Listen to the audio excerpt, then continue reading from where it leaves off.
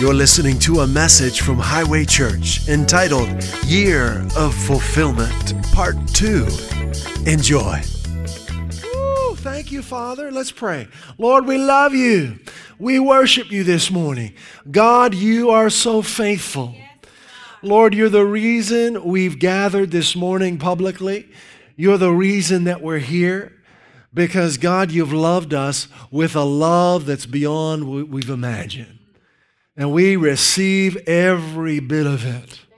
We bathe in your love this morning. We're taking a spa right now in the presence of our Father. And we thank you, Lord, in your presence is fullness of joy. In your presence is peace beyond our understanding. And we just take a bath in your peace this morning, Lord. We're just resting in your presence, knowing you've got our back, you've got our side, you've gone before us, you're leading and guiding us.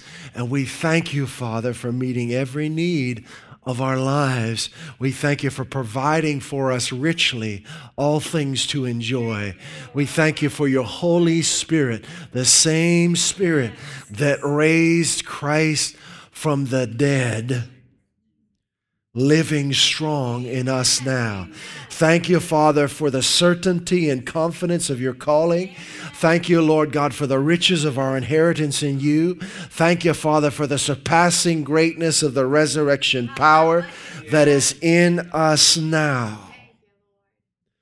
And Holy Spirit, we open our hearts to you and say, do what only you can do this morning. Let the light of Christ illuminate every part of us, that we would see you as you are. In Jesus' name. And we go forward and enjoy this year of fulfillment. And thank you for every promise fulfilled in our lives in 2017. In Jesus' name, amen. Hallelujah. So we've removed our religious goggles, right? You didn't bring any with you guys. They're off. We put them in the circular file, right? They're in the trash. We're seeing God as he is in 2017. We're taking Jesus at his word. We said 2017 is a year of fulfillment. And we believe that there are things in people's hearts that have been in there for a long time that are going to be fulfilled this year. Things that are going to be accomplished this year. How will they be accomplished? Through simple, childlike, easy faith in who he is and what he's already done for us. All right? And for those who are daring enough to believe it, I believe there's a flourishing in 2017, a prospering, homes you did not build, provision you didn't work for, available and coming your way. Thank you for it, Lord. This is supernatural. If you look at God's supernatural provision for his people, they didn't work for it. They were slaves for hundreds of years. They put themselves in bondage. God never wanted that for them. He delivered them from it, but he gave to them the wealth of the nations. Why? Because they're his kids. You might not believe this, but I will say it anyway. He wants to do the same for you. God wants to give you the wealth of the nations. Why? Because you're his kid. It's just that simple. You have preference with the Father because you've put your faith in Jesus. Isn't that amazing? So we're not trying harder in 2017. We're resting and rejoicing in what he's already done. All right? And we're repenting. Now, wait a minute. If you weren't here, if you didn't hear last week's message, you might not understand what I just said. What does repenting mean? It's a change of thought and a change of purpose, right? It's not punishing yourself. It's not falling on the ground and crying. It's simply shifting your thinking. It's replacing your thoughts with God's thoughts, right? Replacing fear with faith, right? Worry with peace. Putting the promises of God in your mind, like Isaiah 26:3 in 2017. It says this, you will keep him. Good, we've got the fire on, warm you up a little bit this morning. That's good. You will keep him in perfect peace. That's shalom, shalom, right? What does shalom mean? Wholeness, prosperity. That's what it means. You will keep him in perfect wholeness, perfect prosperity, whose mind is stayed on you. Why? Because he does everything right? No, because he trusts in you. That's all that God asks. Isn't that a wonderful? To simply trust in him in our daily lives. That doesn't mean that everything always seems to be going right. But we trust in him regardless of what our current circumstances might be like. And he keeps us in perfect wholeness and prosperity. He has a way of working things out and causing us to be victorious in the midst of a situation that just doesn't seem possible. He has a way of doing impossible things in our lives, and we're not going to limit him in 2017. We're thinking big. Thank you, Father. So we're changing our thoughts for God thought. Let this be a thought for you in 2017. As you're going through the day and you catch, a worry pop in there. What about this? Oh, what about that? How's that going to happen? How's this going to work out? Catch that thing and replace it with this. Right? God, you're keeping me in perfect peace. You're causing me to prosper, Lord. I'm keeping my mind stayed on you. It's how we keep our mind on him. How do you keep your mind on a God you can't see? By putting his promises in your mind. It's that simple, right? You can't physically look at something like I'm looking at that camera, right? You put his promises in your mind. When you're meditating on the promises of God, you're keeping your mind on him. Okay? So as I keep this in my mind throughout each day this week, I'm keeping my mind on him. Him and his promises are the same, right? His promises are who he is, and his promises reflect to us what he's done for us, right? Hallelujah. So that's our thought, right? That's our repenting. It's a change of thought. We're taking worry out of our mind and we're replacing it with his promises. We're removing fear from our minds and replacing it with his promises. And it's a change of purpose. His love for us has become our purpose in 2017. We have a new purpose for living now because he loves us. That's why we get up in the morning.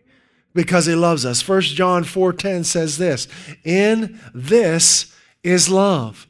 Not that we loved God, not that we're doing everything right, but that he loved us. This is how you will be changed by love, not by trying to do everything right, but by focusing on his amazing love for you. In this is love, that he loved you.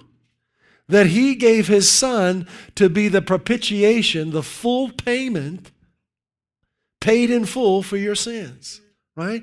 So that's what we're doing in 2017. We're replacing wrong thoughts with his promises, and we're meditating on his love. That's now our purpose for living, because he loves us. That's why we get out of bed in the morning. That's why we scream for the Patriots, right? Because God loves us. That's why we go to work.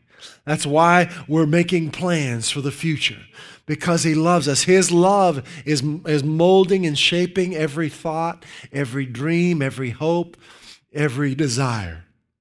Amen. That's what we're doing. We have childlike faith in 2017, right? If our Father says so, it is so.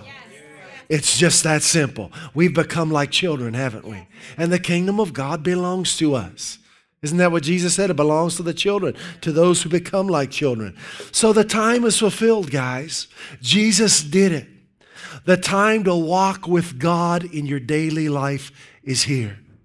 The time for people who've been estranged from God to be reunited with him is here. The time to hear his voice in your daily life is here.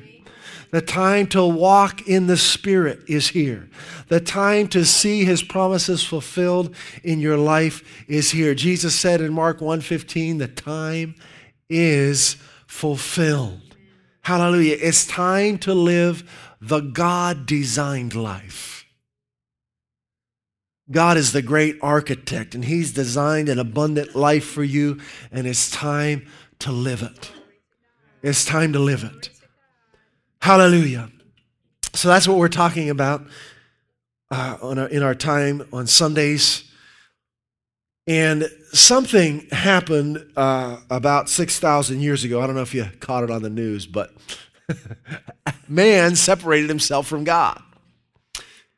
And about 6,000 years ago, man chose to live on this earth separate from God. So we're talking about the time being fulfilled. But this morning, I want to focus on what Christ has done for us, the finished work, and realize that that separation from God has been canceled. That anyone who's been separate from Him can be instantly reunited through simple faith in Christ. And we're going to focus on the finished work of Christ this morning, okay? So in order to do that, we're going to first look at this separation. That about 6,000 years ago, man separated himself from God, and it was never meant to be that way. And when man chose to believe Satan's word rather than God's word, death entered the human race. Tragedy. And when death entered man's spirit, it entered his soul, it entered his body, and it entered the earth. And everything changed on planet Earth about 6,000 years ago. And that's when storms and tornadoes and hurricanes entered the earth, and earthquakes and tsunamis. That's when then sickness and disease entered the earth. That's when things that God created became perverted. Animals started eating each other. Poisonous things started to sprout up in the earth. Thorns started to grow. Do you know there weren't thorns in God's original design? That's why Jesus put thorns on His head, or they put thorns on His head. It was symbolic of the curse. God didn't design thorns to be in this earth. There are a lot of things in this earth that God didn't design. It happened when the curse of sin came upon the earth became perverted. And as beautiful as it is now, it falls way short of what God originally intended. Okay?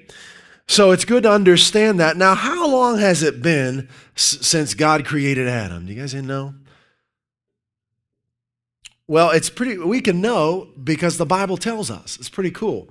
The Bible gives us an accurate genealogy. Is that the right word I'm looking for? You can go back and trace how many years Adam lived and all of the forefathers. You can actually trace it, and we can determine that Adam was created about 6,000 years ago. Pretty cool. Now, we don't know what happened prior to that, right? Between Genesis chapter 1, verse 2 and verse 3. We don't know that, but we do know that Adam was created about 6,000 years ago. So that was about 4,000 BC, okay? When was the law introduced? So 4,000 BC, Adam was created. We're talking about the time being fulfilled, the finished work of Christ. We're going back a little bit to get some history. So Adam's created in 4,000 BC. When was the law given? 3,999 BC? No. The law wasn't given until about 1446 BC. That's like 2,500 years after man was created. That's a long time, right? That's like 2,500 years man was living on earth without the law. So in 1446, the law was given, and Christ was born, we'll say 1 AD, right? The end of BC. And He lived for about 30 or 33 years. And Christ fulfilled the law. So the law was really only around for about 1,446 years. It's been about 2,000 years since Christ. So out of 6,000 years that man's been on earth, only about 1,446, well, you add 30 because Jesus technically was still operating under the law. So if you add 30, that's about 1,476 or so years. Man was under the law. That's less than 25% of the time we've been on earth. That's not a lot. I crunched the numbers, like 24.65. Why is that? God never intended us to live by law, but by love. God never desired a law relationship with us. He wanted a relationship that was built and motivated by love. You show me a marriage motivated by law, I'll show you a sad marriage. You show me a marriage motivated by love, I'll show you a real marriage. Right? Love is the way we were meant to live and breathe love. Okay? It's God's desire. But there was a reoccurring problem that God had to deal with.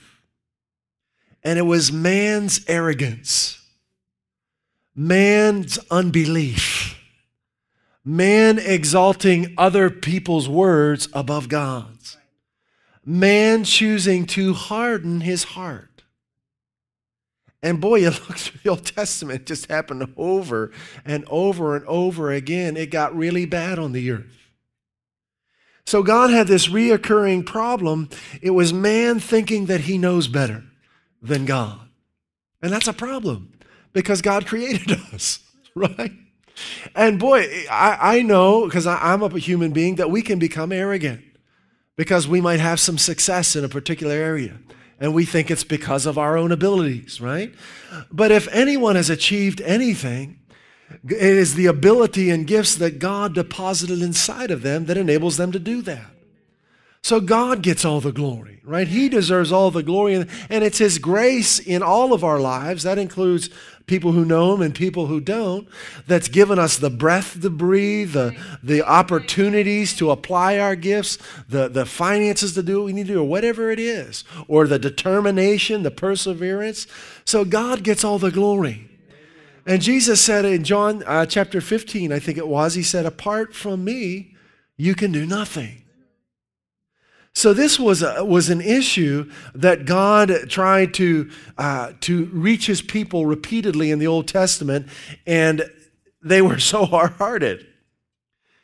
And what religion ended up doing was putting all of the focus and the emphasis on law instead of love. So now religion has become this law thing instead of a love thing. But God hasn't changed. I mean, when man changed, when man separated himself from God and death entered the human race, the curse of sin fell upon the earth changed, God didn't change. He was still perfect love. He's always perfect love, always has been, always will be. He's perfectly pure. He's perfect light.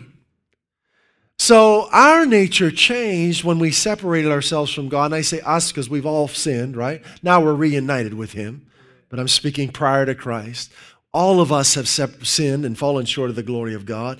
And our nature was changed from love to selfishness. When you put your faith in Christ, it's changed back, right? You get a new nature. But it was changed from love to selfishness. So if we were to compare selfishness with paper and love with fire, paper can't come into the presence of fire.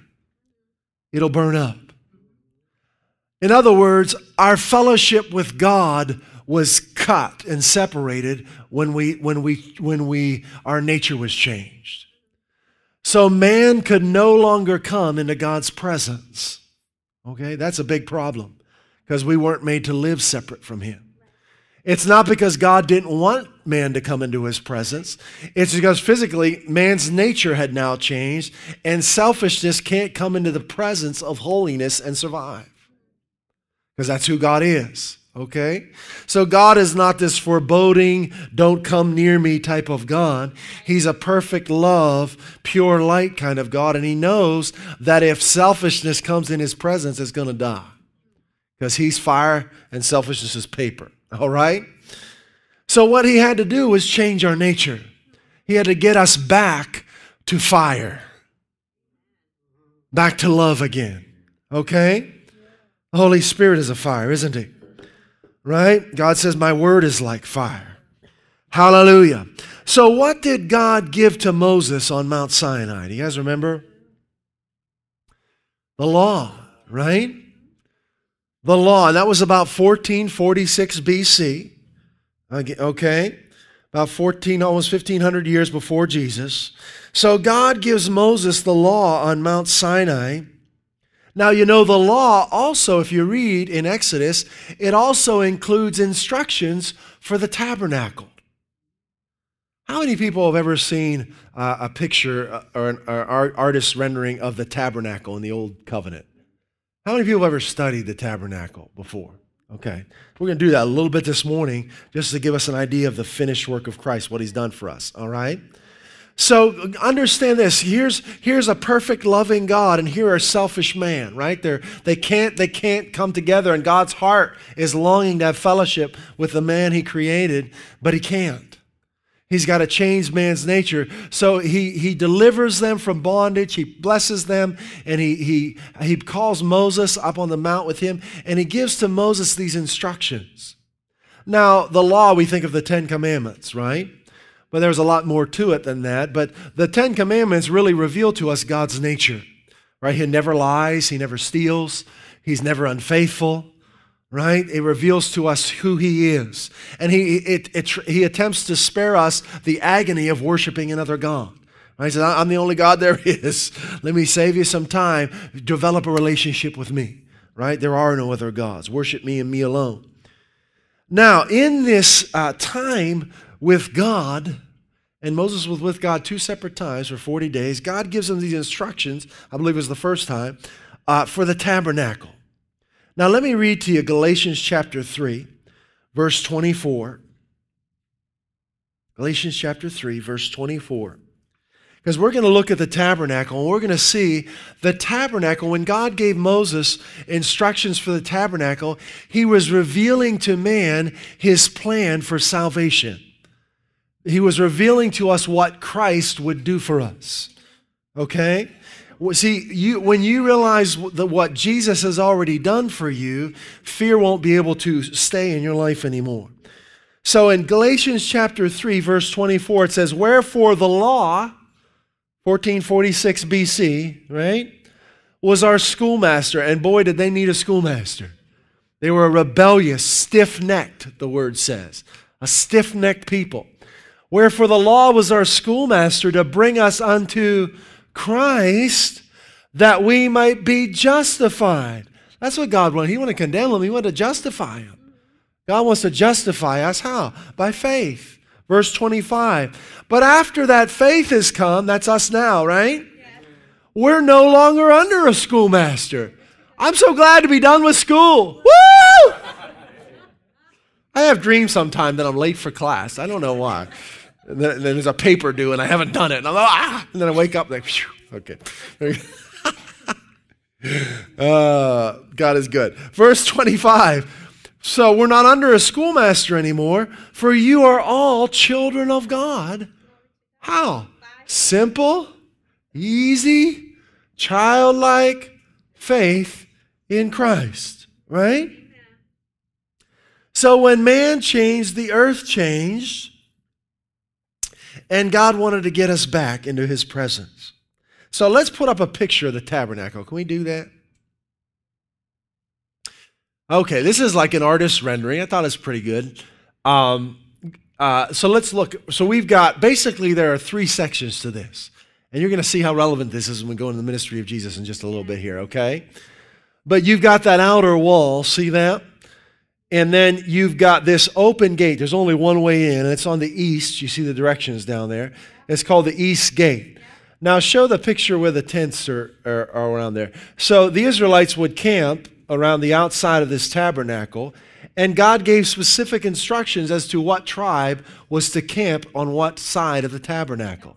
So the gate going into the tabernacle is on the east side. What tribe did God instruct to camp on the east side of the tabernacle? Do you guys know? Judah. You know, what does Judah mean? Praise of God.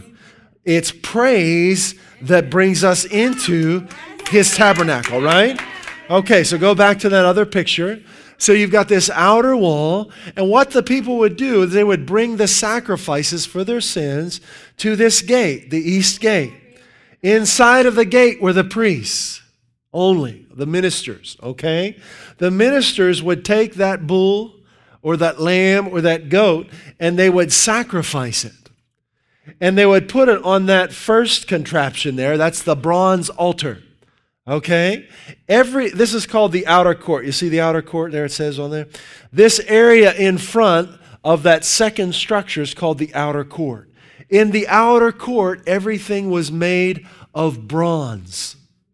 Why is that significant?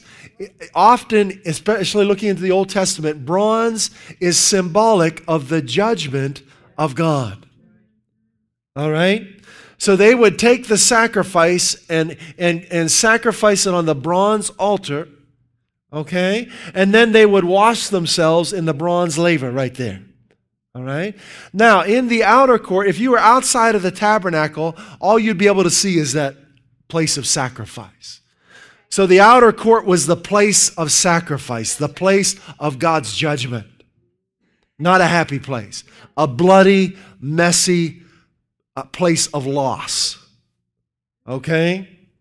And you couldn't see beyond the outer court if you were outside, and even inside the gate, you couldn't see anything beyond the outer court, okay? Because the next place, the next section inside of the tent was called the holy place. But you couldn't see that, and this diagram doesn't have it covered so you can see inside, but this was all covered. There was a curtain, a veil in front of the holy place. And only the priest could go into the holy place, all right? So the outer court was the place of God's judgment. It was the place of sacrifice. After the sacrifice is made, the priest would go into the holy place. Now in the holy place, everything was covered in gold, okay? The holy place was not the place of judgment. The holy place was the place where God's provision was made available because of the sacrifice. Okay, so the outer court was the place of the sacrifice, the place of judgment. But when you came into the holy place, you saw three things. You saw the table of showbread, you saw the candlestick, and you saw the altar of incense. The table of showbread was symbolic of healing. Jesus said the children's bread is healing in Matthew, right? So the healing is a provision of the sacrifice. You saw the candlestick. The candlestick was full of oil. It was the Holy Spirit which was lit and on fire, right? And illuminating everything. How beautiful it must have been, because the walls were all plated with gold. Everything was gold. And you had this, I believe it was 7 candles that were illuminating everything. Lit. And then you had the altar of incense. What is that? When you receive the Holy Spirit, your life becomes a fragrance of Christ unto God. Okay? So you had the outer court, which was the place of sacrifice. Then you entered into the holy place, which was the place of provision because of the sacrifice. But in the holy place, all you could see was the provision. You still couldn't see what you were really after. The presence of God. After the holy place was called the Holy of Holies. And that's what that second veil is for. And that's where God was. Beyond that veil. And that was the goal. That was the reason for the sacrifice. That was the reason for the provision. To be in God's presence. All right? So it's very important. It's an amazing illustration, an example that God gave to His people to show them His method of salvation through Christ. All right, let's see here. Let's get into some scriptures. Well, let's go into the Holy of Holies first. Okay. So the Holy of Holies was the place of His presence. And in the Holy of Holies, again, everything was covered in gold. Gold is symbolic of prosperity. Gold is symbolic of purity. Gold is symbolic of His presence, right? So in the Holy of Holies, you got to enjoy the fellowship that was provided by the sacrifice. So you have the outer court, place of the sacrifice, the holy place, the provision provided by the sacrifice, and the Holy of Holies, his presence, which is able to be enjoyed because of the sacrifice. So the sacrifice will bring his provision and bring you into his presence. Okay? All right. Now, this Holy of Holies, I like to try and imagine what it would have been like. But it must have been pretty amazing. But in the Holy of Holies, do you know what was in there? Any Indiana Jones fans? The Ark of the Covenant, right? That's what Indiana Jones was looking for, right? The Ark of the Covenant was in there. But what was in that ark? Under the lid, right? Well, the law was in there, but it was covered. There was a lid on it, right? And 2 angels above it. So the law was inside of that covenant, that Ark of the Covenant. What was on top of the lid? A seat. What was it called? Do you know? The mercy seat. Mercy was above the law. Why is that? James chapter 2 says mercy triumphs over judgment. Right? God never wanted the law. God doesn't want to judge. He wants to justify. He's the same today. He's not looking to condemn anyone. He's looking to justify and to set free. Right? So mercy triumphs over judgment. And what was above the mercy seat? The presence of God. Right? And what would the priest do? He'd take the blood of the sacrifice, he'd put it on the mercy seat, and above that blood was the presence of God. Beautiful picture of what Jesus did. Right? So let's take a closer look at this and in the ministry of Jesus. Let me make sure I didn't skip anything. Now, there are so many details you could go into. It's really powerful. But we're just looking at the basics, and we want to look at how this applies to us, okay? So let's go into the New Testament now. You can leave that up here until we get the scripture up. So Jesus was the sacrifice that was brought to the gate. He was the Lamb of God, right? And he was sacrificed. He took the judgment of God upon himself. Whose judgment? Ours, right? So he was the sacrifice that enables us to receive the provision of God and experience the presence of God. So we live now in the Holy of Holies. We are not in the outer court anymore. We're not in the holy place anymore. We're in the Holy of Holies. His presence actually is in us. We're actually the tabernacle now. All right? So now, understanding this, now they went through this process for almost 1,500 years. So this was something they were very familiar with. So here comes Jesus, all right? And let's go to Mark chapter 1. Here comes the sacrifice, the Son of God, the Lamb of God. And he's about 30 years old. We'll go to verse 9 of Mark chapter 1.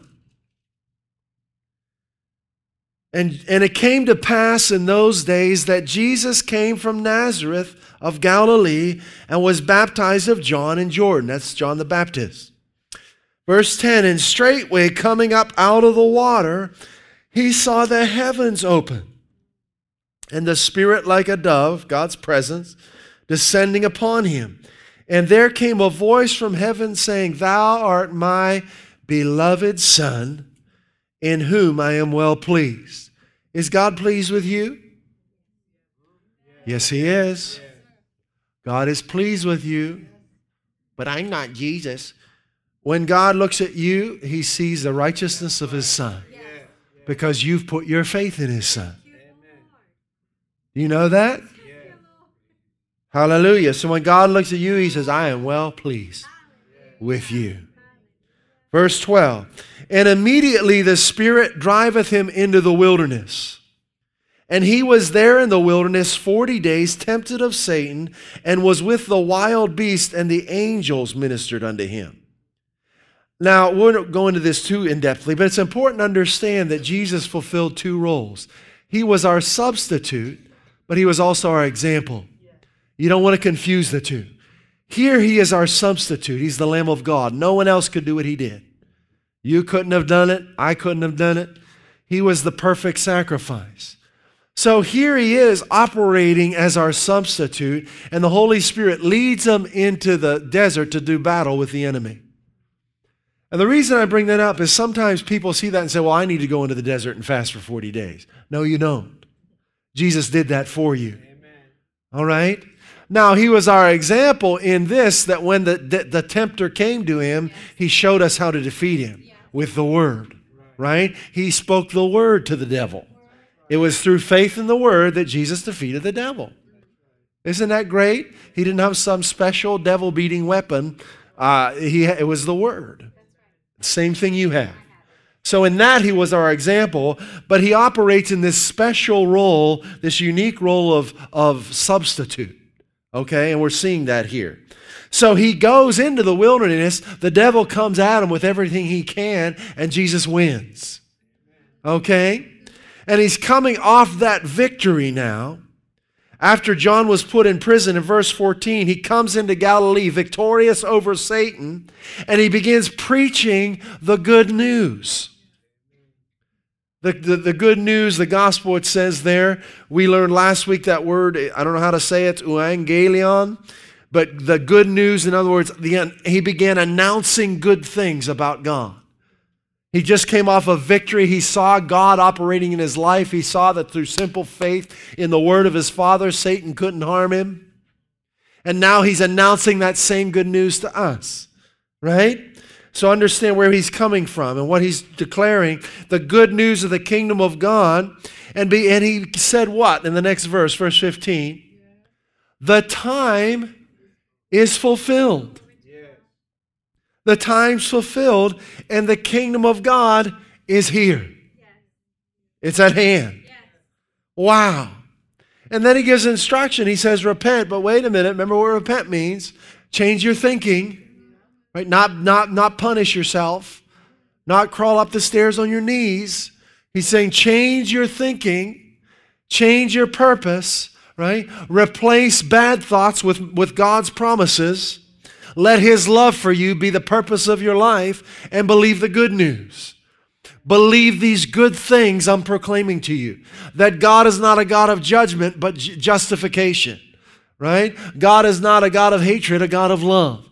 God is not a God of sickness, but healing. These are the things that Jesus began to do and to preach. He did three things primarily: teaching, preaching, and healing. That summarizes his ministry. The Living Bible says it this way at the end of verse 15. It says, act on this glorious news.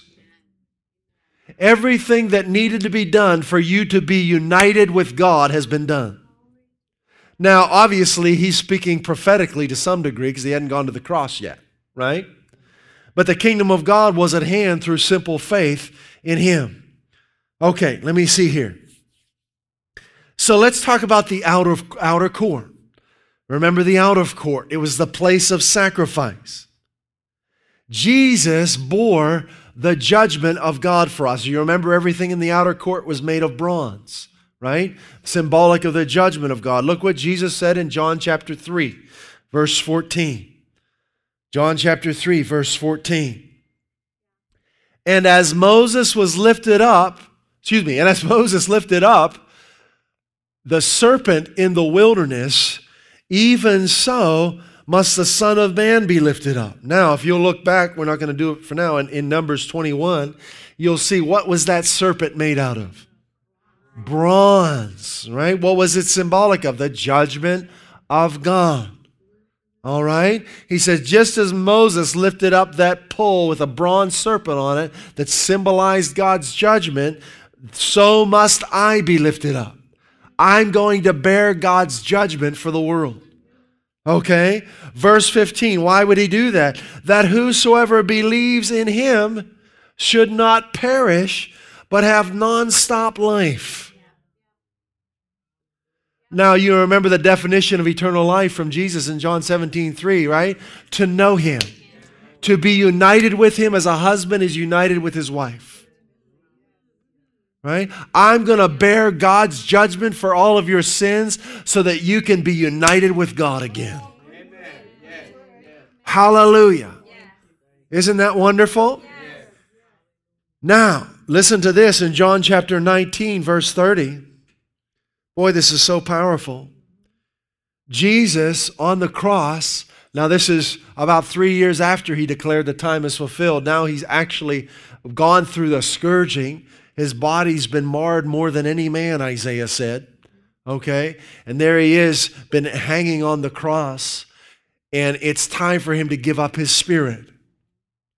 When Jesus therefore received the vinegar, he said, "It is finished." And he bowed his head and gave up the ghost. That means his spirit. Now, interesting this term, "it is finished." I don't know how to pronounce the Greek, tetelesio, I'm not sure. But it's an accounting term. That means paid in full. Paid in full.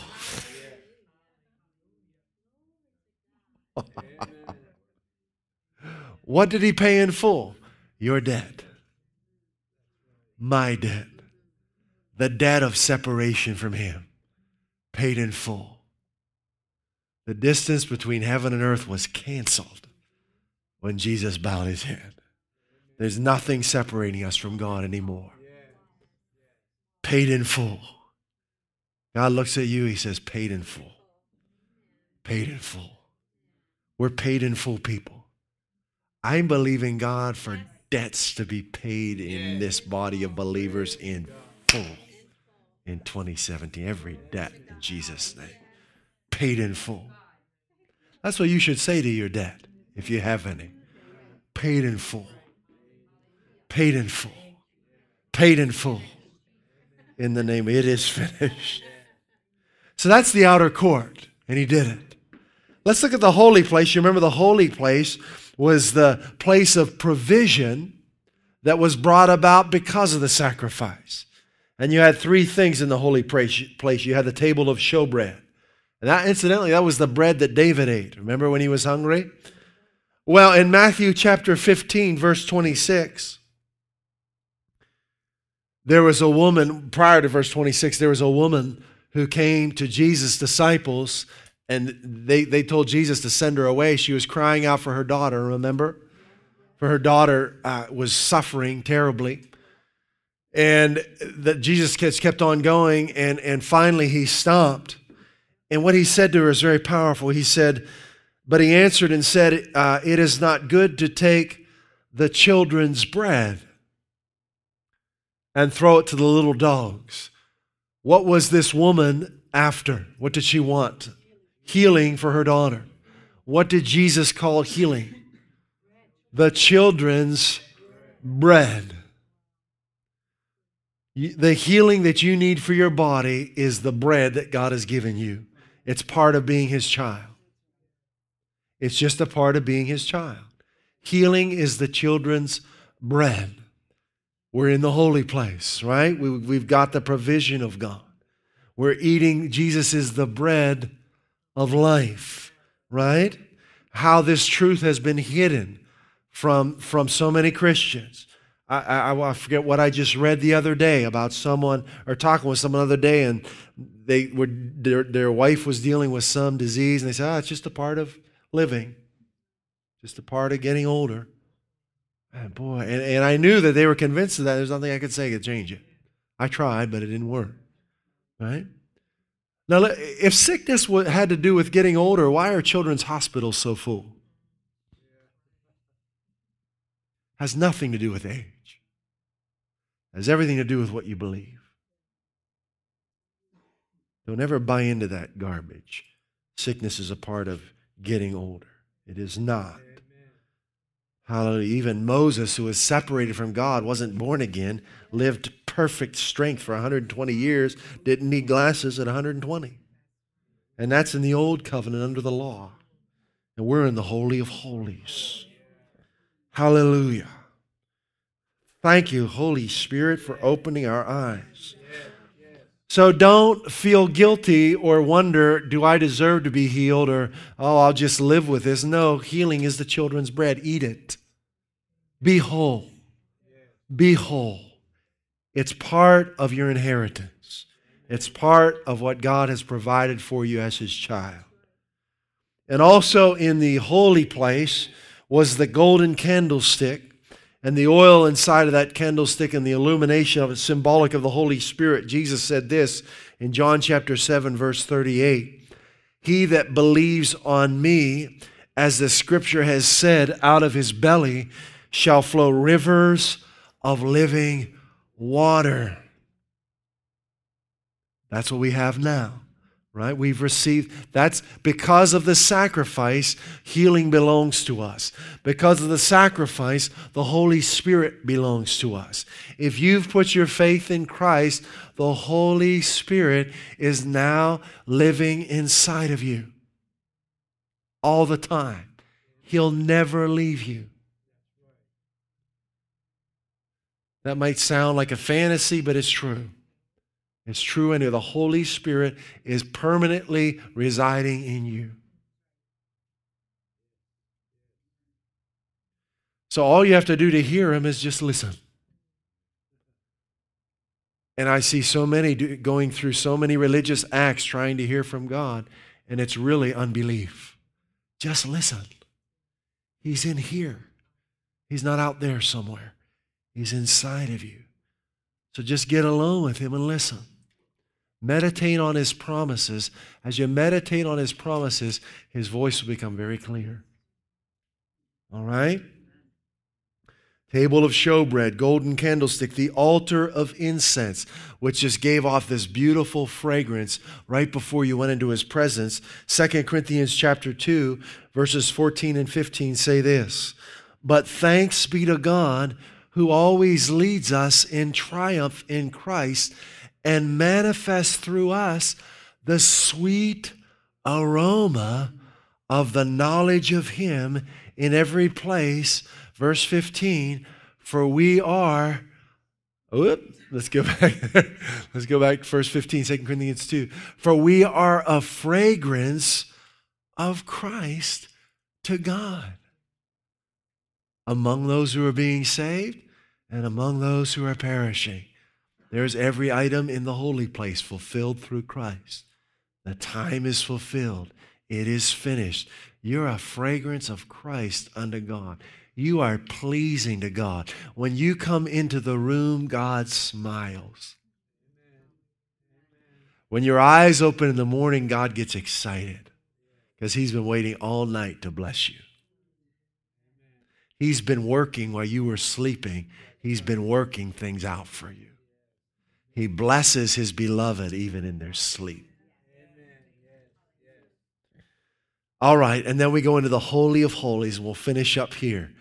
The Holy of Holies, this was the destination. This was the whole reason for the system of worship that was set up, was to get into the presence of God. But in the Old Covenant, only one person could do it, the high priest, and only one time a year. And if he made a mistake, he'd drop dead because he was paper in the presence of fire. And they had a rope around his waist, and they couldn't even go in to get him. They had to pull him out. It's pretty intense stuff. But Jesus, because of His sacrifice now, has enabled us to live daily in the presence of God. Matthew 27, verse 50. After Jesus said, "It is finished," remember that? He bowed His head. He cried out again with a loud voice and yielded up His spirit in verse 50, verse 51. "And behold, the veil of the temple." What veil was that? That was the second veil before the Holy of Holies. Now, after they got into the Promised Land, they actually built a temple, what am I talking about? A structure that stands by itself. It wasn't a tent anymore. It was a building, okay? They built it. And this veil that was between the holy place and the Holy of Holies was torn in two from top to bottom when Jesus declared, "It is finished." Right? Now, what is that symbolic of? Right? That there's nothing between us and God anymore. Jesus did it. That old system of worship is over. You don't have to do it anymore. You don't have to bring your bulls and goats and lambs anymore. You don't have to go through the outer court, through the holy place. Now it's just you and God your Father. Nothing between you and Him anymore. The time is fulfilled. Galatians chapter 3, we read this earlier. Now we're going to read it in the Message translation. Says this, "The law was like those Greek tutors, with which you are familiar, who escort children to school and protect them from danger or distraction, making sure the children will really get to the place they set out for. That's why God gave the law, to protect them. He wanted them to get into His presence. Verse 25, but now you have arrived at your destination. Yes, we've arrived. We've arrived at our destination. God lives in us now. Verse 26, by faith in Christ, you are in direct relationship with God. We don't need a tutor anymore. Holy Spirit's living in us, right? We don't need the schoolmaster anymore. We're in a direct relationship with God. Every child of God hears His voice. It's the mark, it's the badge of His sons and daughters. We're led by His Spirit. You hear His voice. Start to say that. God, I thank you. I hear your voice. I hear your voice. I know your voice. I'm walking with you. Just start to say it. Even if you don't believe it, start saying it anyway. It's part of your inheritance. You hear His voice. Yes, you do. Start believing it. You're His child, aren't you? Do you believe you're His child? Or is this just a nice thing to say to make us happy? You're His son and daughter. You're in His family, and you hear His voice, right? All right, last scripture. So this goal and destination, we've arrived. Our purpose for living the whole time was to be intimate with the one who made us. And I love how Paul sums it up here in verse 8 of chapter 3 of Philippians. He says, yes, furthermore, I count everything as loss compared to the possession of the priceless privilege, the overwhelming preciousness, the surpassing worth, and supreme advantage of knowing Christ Jesus, my Lord, and of progressively becoming more deeply and intimately acquainted with Him, perceiving, recognizing, and understanding Him more fully and clearly. For my determined purpose is that I may know Him. That's what we're all about, right? So the time for you to personally experience God is here. You're qualified, you're justified, and it's time. It's time for you to hear His voice. It's time for you to receive His healing. It's time for you to be led by the Spirit in your life. It's time to let the fragrance of Christ rise up in your life. Okay? The time's here. Now, most Christians don't ever go past the outer court. Most Christians stop at the cross and exalt the cross. There are songs written about the cross. I'm not demeaning it. Thank God for the cross. But the cross is not the goal. It was never God's goal. It was the means to the goal. The cross was the method that God chose to bring us into His presence. So we don't cherish, or we don't stop at, let me say it that way. We don't stop at the cross. We go into the Holy of Holies. That's what the cross was for. All right, so don't stop at the cross. That's where most of the body of Christ is. They've camped there, and they've not gone any further. At the cross, you can't see the gold that God has provided for you. You can't see it. You're all caught up in the blood and the judgment, and that's why so many Christians live by the law instead of by love. You're caught up in the judgment of God, the law of God, the sins. You become sin conscious at the cross. But you can't stay there, right? You've got to see beyond the cross to the holy place, to the provision of God, to the prosperity and provision that God has provided for you, then come into His presence. You know, you can receive the provision of God without experiencing the presence of God. Some do that. They receive healing, but they never go further. The goal of the one, I've been able to walk in divine health for 20 years now or so, and it's been a blessing to me, but the greatest blessing was the intimacy that I've developed with Christ by standing on His Word. That's why I wanted it. I wanted to know him in that way. So the treasure, the goal, the destination is intimacy with him. All right? That's what we're after. And all the provision and stuff that comes along with it is nice, but that's not our goal. All right? So don't stay at the cross. Don't stay at the provision. Come into the presence. Let's pray. Father, thank you for this time in your presence, with your Spirit and with your word. You're great. Thank you for the cross. Thank you, God, for putting your Son on the cross for us and pouring every ton, every pound, every ounce of judgment for all of our sins upon him at the cross. And Lord, thank you for the provision that's come about, the healing, the Holy Spirit, the fragrance of your knowledge in our lives that's come about for the cross. But most of all, Father, thank you for your presence. Thank you that we can come into your presence anytime, day or night, without shame, with boldness to receive whatever it is we need. Thank you for that, Father. Thank you for your presence living inside of us. You've made us your tabernacle. We thank you, Lord, that we're your sons and daughters and we hear your voice. The time is fulfilled. 2017, year of fulfillment. Every promise has been stamped with your yes in Christ. And we say amen to the glory of God. Thank you for it, Father. In Jesus' name. And Lord, I lift up anyone here this morning who may be hearing this message online. Whatever needs they may have, whatever issues they're facing, Holy Spirit, I ask you to minister to everyone listening. Minister your life and love, your justification, and your provision. Reveal Christ. Let everyone listening to this message know that you are the answer to every desire and dream, to every situation and circumstance. And I thank you for it, Father.